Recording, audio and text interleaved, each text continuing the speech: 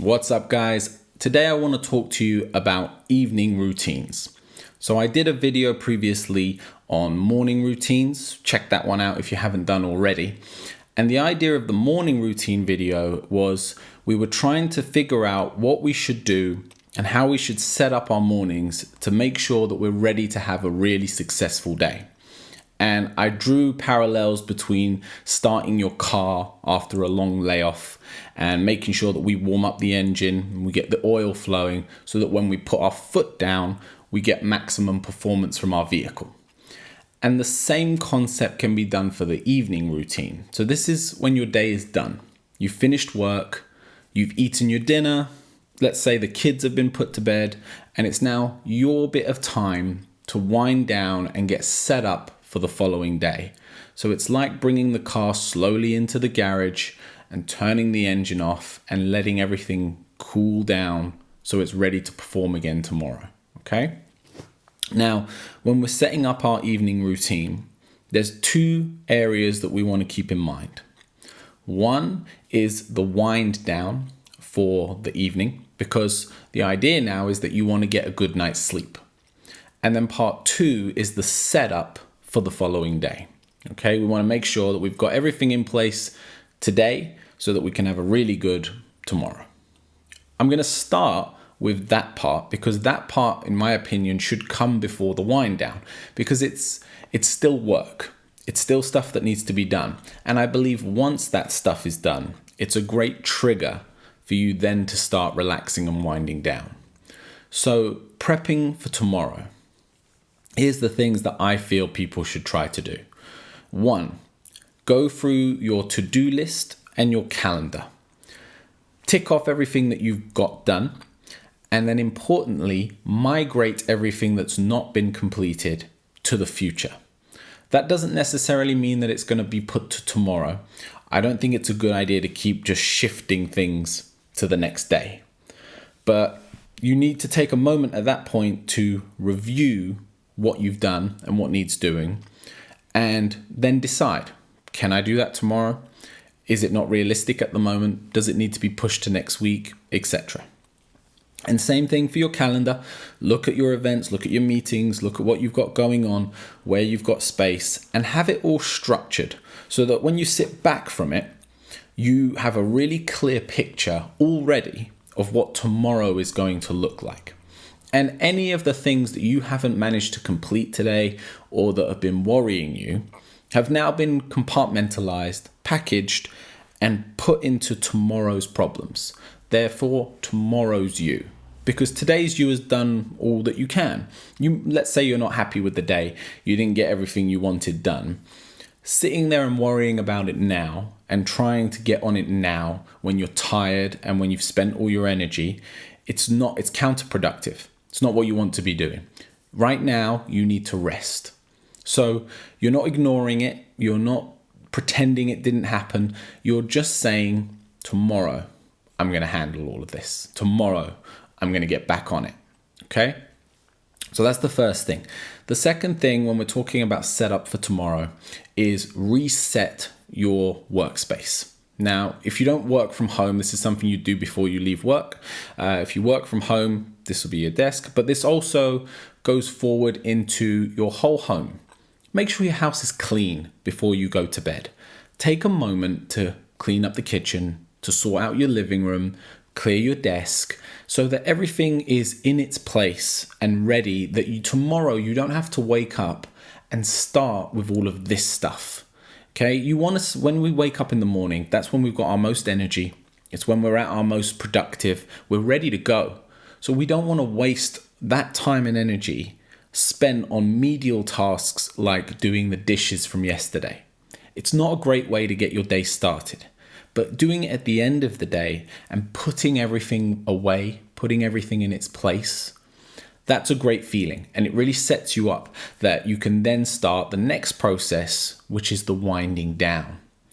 Now, the winding down is the most important part of your evening routine, and millions of people do it wrong. They watch TV until late at night, and then they climb into bed with their phones and they stare at their screens for a few more hours, and eventually through pure exhaustion, their eyes close and they fall asleep. Now, it's very much easier said than done, but I really implore you to just give it a go. Just try just one day and tell me that you don't get a better night's rest from it. Switch off all screens at least 1 hour before you plan to go to sleep. Okay, so before you plan to climb into bed and get ready for bed, 1 hour before then, switch off all screens. No TVs, no mobile phones. TV's easy, just switch it off, okay? Mobile phone, go put it on charge for tomorrow now. So you've done all your to-do lists, you've replied to all your messages for today, put it on silent, put it screen down so you're less tempted if it does flash up, turn off notifications, stick it on charge away from your bed. Okay, it can be in the same room, but away from your bed with your alarm on for tomorrow. That bit of tech is done with for the day. Okay, the next part in terms of your wind down can then be whatever you want in an analog variety. So you can journal, okay, you can meditate, you can sit with your wife and have a conversation, God forbid, you know what I mean? I really enjoy making a tea. This has just been a bit of a ritual for me in the evenings. Be careful of things like green tea, because we all know green tea is great, but green tea is naturally caffeinated. So I tend to go for peppermint. Mint teas in general, they're great for digestion, they're great for easing your gut, and I find them very calming. And also, you're then going to brush your teeth. So this is a silly thing, but it really made a difference for me, is when I used to try like fruity teas and things like that, and then I'd go brush my teeth, and then it wasn't a nice combination of things. Whereas mint tea kind of eases me into brushing my teeth. And again, I associate that with bedtime and starting to wind down. And this is the big thing with evening routines. In terms of the wind down process, you want to create certain patterns of behavior that you associate with going to sleep. Because when your mind recognizes patterns, then it will naturally do what it needs to do to get you into that right state of mind. So when you plug that phone in and put it down, that's like the trigger to start winding down. When you make that tea and you sip on it and you sit down, you're talking with your partner or whatever it might be that you're doing in the evening. If you're on your own, you're on your own. All of this is starting to set us up to wind down and be able to then get into bed and fall asleep. Okay? You don't go to sleep. Okay? We don't get in bed and go, ready, sleep. Okay, if you're purely exhausted, you might hit the pillow and do that sometimes. But generally speaking, as the term suggests, we need to fall into sleep. Okay, and to be able to do that, we need to be relaxed enough in order to fall. So the only thing that I would have by your bed is either a notepad or a book. What you read is completely up to you. I don't think it makes a difference if it's fiction or non-fiction, because it's not about absorbing the information so much at this time. It really is just about keeping the lights low, okay, and just slowly being able to drift. Be aware of bedside lights and LEDs, because LEDs emit a blue light, and the blue light is what keeps us awake. It inhibits our melatonin production, and it makes it hard for us to get to sleep at night. So just be aware, because these days LED light bulbs are everywhere, even in your side lamps. Make sure that you've got a lamp shade on it. And if you can, get a less white bulb. So if you look at light bulbs, you have different levels of how bright they get, but also how white the light is. So the more yellow the light is, the less blue light that it's going to emit. And if you put a lampshade over it, then even better. And again, try to get something that basically softens the light, okay, and diffuses it and breaks it up. And have it as low as humanly possible so that you can read in comfort, but not be kept awake.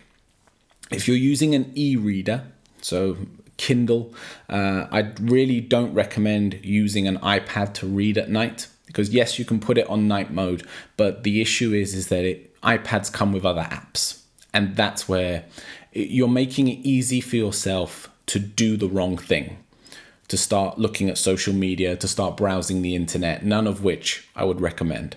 So I don't recommend it. If you've got the discipline to make sure that you just read from it and put it down, go for it.